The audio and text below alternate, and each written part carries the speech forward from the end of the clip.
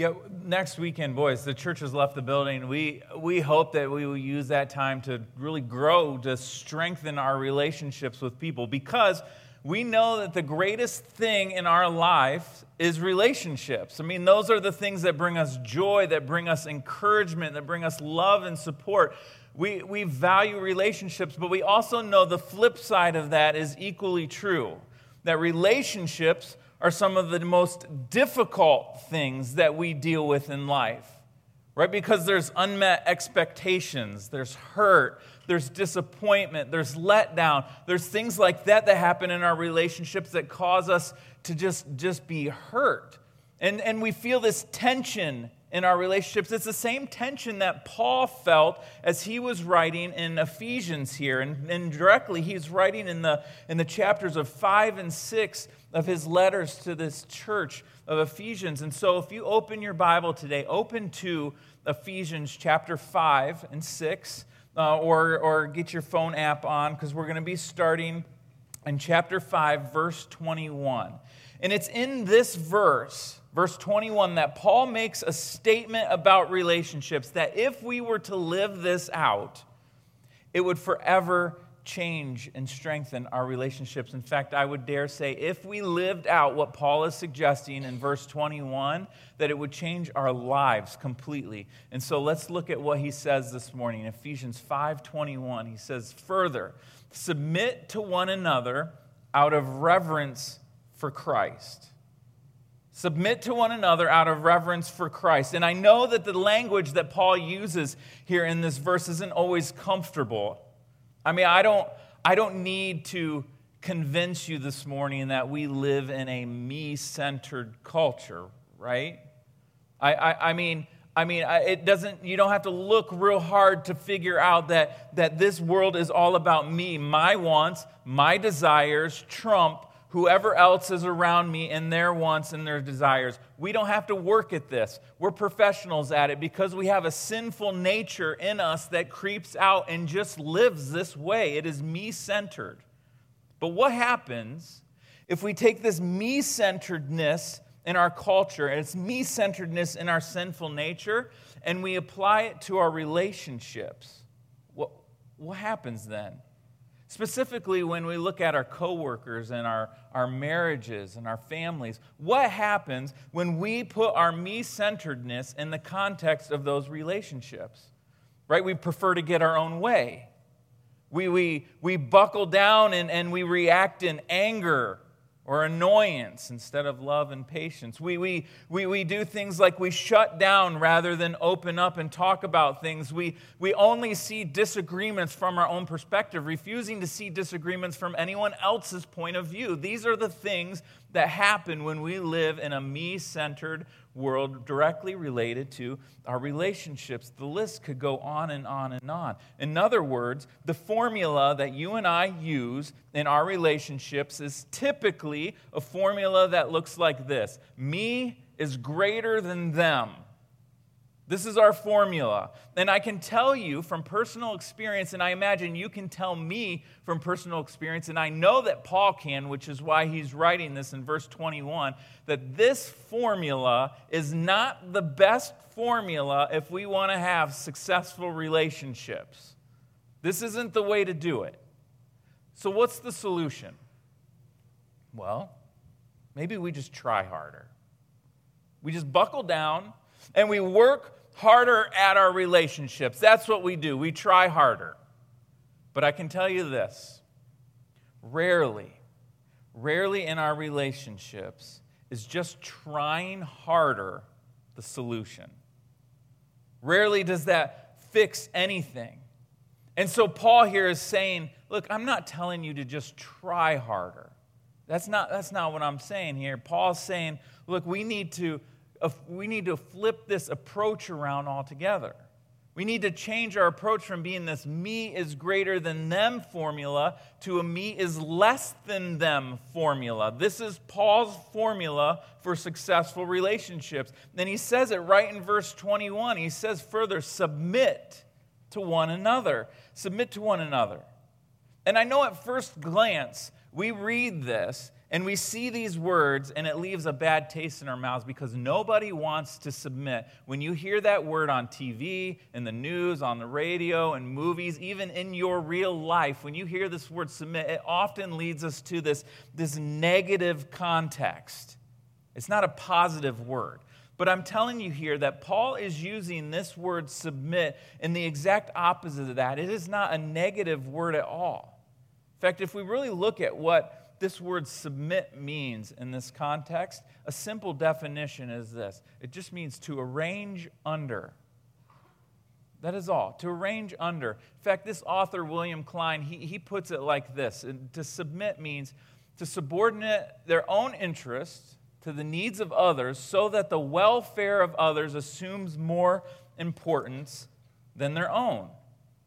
To arrange under. Paul's telling us here, look, the only way that we will ever strengthen our relationships or even have healthy relationships is if we look to serve the other person's needs and put them above our own, not expecting them to just constantly be serving us.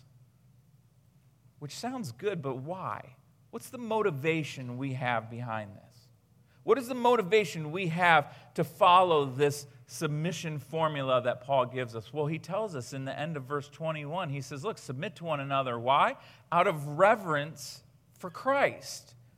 It's because it's our desire to honor Christ. It is our desire to respect Christ, to show love to Christ, that we are to submit to one another. It is our desire to do this because Jesus himself was the example of this definition of love and submission. He gave his life for us. He gave his life for the world, you and I. He was the perfect example of this. And if Christ did this for our benefit, then we must do the same thing for others out of respect, out of reverence for Christ. And so what we see in these chapters of Ephesians, in Ephesians 5 and 6, here Paul gives us 3 examples of how this formula plays out. He gives us 3 real examples, and we don't have time to really go deep with them. We're scratching the surface, and I'm going to fly through them, so I hope that you'll take some time this week during your chair time to spend with the Lord and maybe investigate these a little bit further on your own. But let's just skim these for a moment. What would it look like if we applied Paul's formula, that me is less than them formula, to these 3 types of relationships? And the first relationship Paul uses is marriage. And particularly, he begins with addressing wives. And we're going to get to husbands in just a moment. But let's look at what Paul has to say here in verse 22. He says, for wives, this means submit to your husbands as to the Lord. For a husband is the head of his wife, as Christ is the head of the church. He is the Savior of his body, the church. And as the church submits to Christ, so you wives should submit to your husbands in everything. Now, I know some of you sitting here this morning have already tuned me out. You're already angry, you're already frustrated, and you're done listening to me. So hang in there with me for a second, because I want to clear the air on a couple of things as we read these verses. The first thing I want to clear the air on is this. One of the things I love most about Jesus, is how he treats women. Jesus is 100% pro-woman. And that's amazing, especially in this culture that Paul's speaking of, a culture that is dominated by males. Jesus breaks that system to say, no, I am for women. In fact, I read a book this week that impacted me. It said, and I'm paraphrasing it, it said something like, Jesus never dishonored a woman in the way that he looked at her. He never dishonored a woman in the way he touched her. He never dishonored a woman in the way he spoke to her. He always responded to women in love and grace, always honoring them. That is how Jesus treats women. And if that is true, if I believe that, then I can approach this verse with a positive mindset. I can approach this verse just trusting Jesus' character and what he's saying here. And I can get why some would struggle with this. And obviously, I'm not a woman, but I can understand why this verse might rub some people the wrong way. So let me offer you first an apology, and this is why I want to apologize. It's because there are some husbands that I know that have been poor leaders in their marriages. And for that, I'm sorry to wives. Because you're going to see in a moment that husbands are called to this standard that is even greater. They are called to be Jesus in the flesh to their wives, and too many husbands have failed to do this. And so I am sorry for that. Because if husbands truly did what they were called to do, I don't think, wives, you would think twice about this verse, that you would think twice about what Paul is saying here. But let's look at that word for just a second. That word submit that we all get so hung up on in the context of marriage. We already have established that word means to arrange under. This is what every single Christ follower is to do in their relationship, no matter who you are. We are to submit. And that is our job. But because I am obviously not a wife and not a woman, I feel a little inadequate to speak on this topic. And so we've asked some of our pastors' wives to share with us what they feel this word means, and particularly in context of what it doesn't mean. And so let me share with you just some of what our pastors' wives have said about these words, and maybe you can glean from these. One said, submission is not being inferior or second class to your husband. Wives are equal to our husbands in value and in worth, for we are both equally made in God's image. However, while we are equal, we simply have different roles, with him being the head and the leader of their home. Another wife said this, that submission is not being passive. It does not mean you agree with everything, have no say, no identity, no initiative, no backbone. Rather, submission is bringing your gifts and strengths, your voice, your identity in Christ, and who you are as a woman to the marriage. And in doing this, it empowers you and your husband to become more like Jesus. Wise words from our wives. But there was one more I wanted to show you I thought was powerful. One of our wives said this, submission is not submitting to your husband's sinful or abusive behavior. If what your husband is doing or leading you to do is against God's word, then you are not to submit to it. God would never condone abuse or submission to sin. And if that's you, your priority is safety, to get help, and to seek counsel. These are, I feel, wise words from our wives. And I love their view and their ideas of this, and I thank them for this. But I'm telling you what, the harder part here is husbands. And let me dive into that a little bit, because as we look at the word submit in the relationship of the husband, it is equivalent to a platoon leader leading its squad. It is a military term that is used here. And we know that a good squad leader is not domineering, does not lord over their platoon, the position that they hold. In fact, they do the exact opposite. I have a military friend, and I asked him, hey, what is a good squad leader? And let me share with you some of the ideas that he gave me as far as what a good squad leader looks like.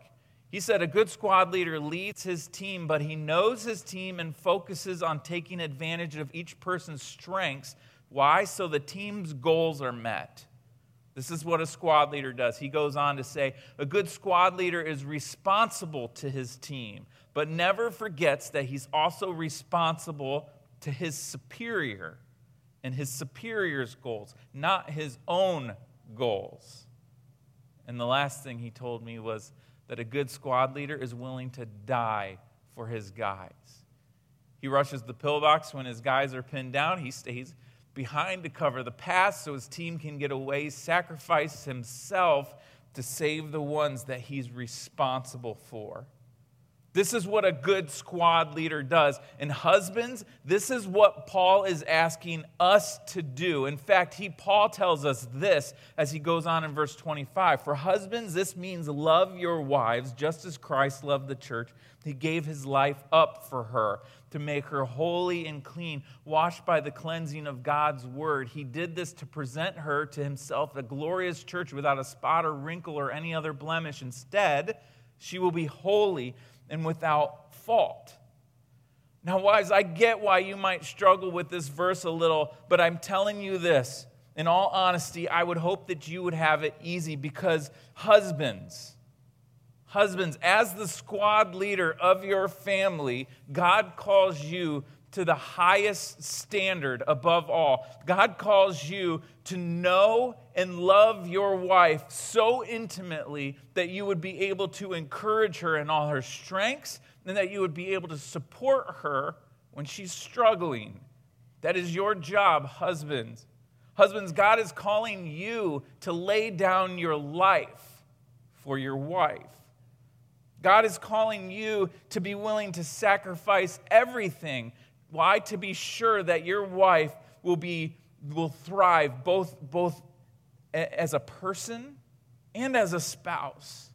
Husbands, this is our job. Why? Because we ourselves follow in the footsteps of our Savior, Jesus. Not only is Jesus kind and good and gentle and unconditional in his love, but Jesus literally gave himself up for the people that he loved the most. And I wonder, husbands, does that describe you and your relationship to your wife? Or maybe I should ask your wife, does that describe your husband? Is he leading your family this way? So to summarize, Paul gives us a brief summary in verse 33, once again, of what this looks like. And he says, so again I say, each man must love his wife as he loves himself, and the wife must respect her husband. You see the formula. Me, less than them formula here. Can you imagine if your marriage was like this? I mean, truly. You don't have to be a Christ follower in this room, I don't think, to understand the power of this formula. Can you imagine if our marriages were me less than them marriages? Now, I'm not suggesting all our problems would go away and we wouldn't struggle. No, we're in relationships. There's always going to be problems and struggles. But if we're willing to trust God's pattern for marriage here, I think we can begin to break out of this crazy cycle that we find ourselves in. Me is less than them in our marriages. But then Paul goes on. And he gives us a second relationship to look at, not just in marriages, but he looks at parents and children. And he tells children, yes, you are to honor and obey your mother and father, of course, but since this room is not full of children this morning, I'd rather look at what he says about parents, in particularly what he says about fathers. And word of warning, Paul doesn't hold back on dads here. This is how he says it. Fathers, do not provoke your children to anger by the way you treat them. Rather, bring them up with the discipline and instruction that comes from the Lord. As I read this, I wondered, why does Paul address dads instead of moms? And maybe you Bible scholars in the rooms have a good reason why this is, but let me tell you what I think. I think that he addresses dads because dads are generally the harsher of the parent. Now, I didn't say they were the stricter. I didn't say that they held the higher expectations. No. I say they are harsher in how we deal with our children. And I cringe at thinking about this as I think about the times that I have acted this way towards my own kids. You know, the moments that we've lost our patience with our kids and we've responded out of anger and we've responded out of frustration. Moments that I have said hurtful things and hurtful words to my daughters that didn't honor them and who they were made to be. Moments when we have shamed our kids, guilted our kids, judged our kids, done those things that make them feel less than who they are called to be in God's eyes. We all have stories of doing that, and I'm so grateful for God's grace in those situations that we can lean into. But I am going to say this, dads, we need to be responding to our children in a manner that represents Jesus. And this is critical for us dads. It's critical because whether we want to hear it or not, our kids are going to see how we behave as fathers, and that's what they're going to think of as their representation for their heavenly Father. They're going to make that correlation. And I just make a little side note here. If you're someone in this room that had an earthly dad that wasn't good, I just want to say that it's not a fair representation of your heavenly Father.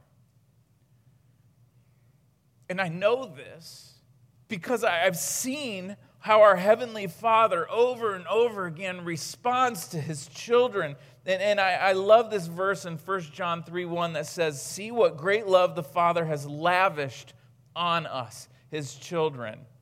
Fathers in this room, we are not to just love our children. We are to lavish love on our kids. Don't hold back. Don't hold back your affection from your children.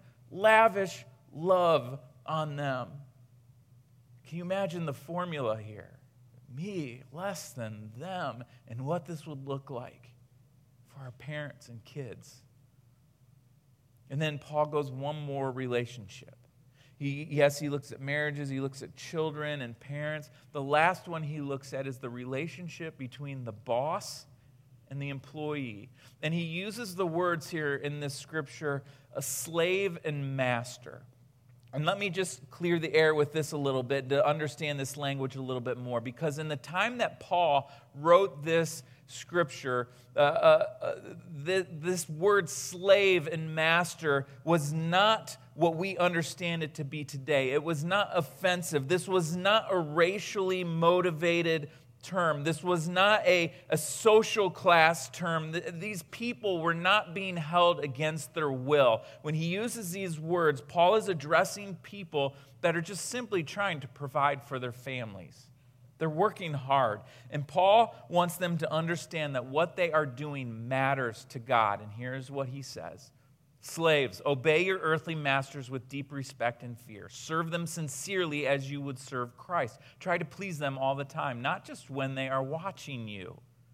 As slaves of Christ, do the will of God with all your heart. Work with enthusiasm as though you were working for the Lord rather than for people. Remember that the Lord will reward each one of us for the good we do, whether we are slaves or free. The bottom line here is that wherever we are, wherever God has placed you for work, you can be used, and he will do great things, maybe things that are greater than you can even imagine, to bring some light into a dark place. And thankfully, Paul here reminds us that God is our ultimate boss. We are working for him. We are bringing glory to him. We should be concerned about pleasing him more than our earthly boss's approval, which means, employees, we work hard. Work hard. Do your best. Always bring your best to the table. Always respect your boss. And I'm not saying that's easy. I'm saying it's critical. It's important. I love the example I wish we had time to dig into in Genesis chapter 39. It tells a story about God's servant Joseph. And he's working for the leader of Pharaoh's guard named Potiphar. Potiphar is not a nice guy. You would not want a job working for Potiphar. But there was Joseph, God's servant, working for him. And as he worked, it says that Joseph was successful as he served this man's home, his master. And I love what happens in verse 5 of this story. It says, the Lord began to bless Potiphar's household for Joseph's sake. Potiphar was not a good boss. Joseph, though, served and worked hard and did his best for the Lord. And as a result, not because of Potiphar, but because of Joseph, the house was blessed. Joseph understood and lived this principle out to the fullest. God used Joseph to be a light in a dark situation. So I'm telling you this, no matter where you are, where God has placed you, follow his lead. And when you do, your work will become worship. And once your work becomes worship, that changes everything. Because now we are following Paul's formula. Me is less than them. But he doesn't just end with employees. He also addresses bosses. This is what he says to them. Masters, treat your slaves in the same way. Don't threaten them. Remember, you both have the same master in heaven, and he has no favorites. I get there are some bosses that are power hungry, some that lord over their employees and push other people down. And if you are a boss in this room and you are a Christ follower and you are acting this way, it is time to stop. And it's time to change your ways. You might think you have earned your position, but I'm telling you this. God has put you in your position, and you are there for a reason to lead others by serving them. We serve them because God gave up his privileges to serve us. How could we do anything different? In Luke 22, the disciples were arguing about who was going to be greater. And Jesus sets them straight and says, no, stop it. He says, you know what, among you it'll be different. Those who are the greatest among you should take the lowest rank. The leader should be like the servant. And then he drops the mic. Boom. Jesus is a servant leader. Bosses, your employees should experience Jesus through the way you lead them and nothing less. Because me is less than them. Whether it's our homes, whether it's our workplaces, our marriages, the secret to success in our relationship, as Paul defines, as me is less than them. He says, submit to one another out of reverence for Christ. Can you imagine how different our life would be if we all lived this out? Can you imagine what non-Christ followers would think and see and how they would react if they saw Christ followers living this formula out? Imagine the strength and the joy that would be present in our marriages and our workplaces if we live this formula out. But where does it begin? It begins with you. And it begins with me. So as you leave today, could I ask you these 3 questions to ponder? One is, what changes need to be made in your life?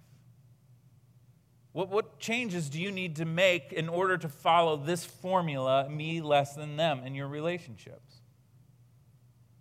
Secondly, I want to ask you, maybe what apologies do you need to make? On the flip side, where might you need to offer forgiveness in your relationships?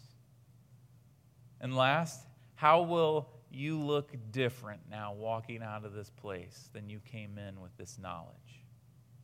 Because you should look different today. Let's trust this formula, me less than them, and just see what happens in your life. Let me pray. Lord Jesus, thank you. I thank you for the great example that Paul gives us here. I thank you even for the difficult things that he tells us in these verses, but Lord, help us to live them out. Help us to be more like you in all of these ways. Every day may we be more like you, Lord, in our relationships, the way we treat people, love them, encourage them, serve them. Lord, make us more like you. And it's in your name I pray, amen. Hey, let's stand and say our benediction as we go. Here we go, Ephesians 3:20. Let's read it together. Now all glory to God, who is able, through his mighty power at work within us, to accomplish infinitely more than we might ask or think. Have a great day.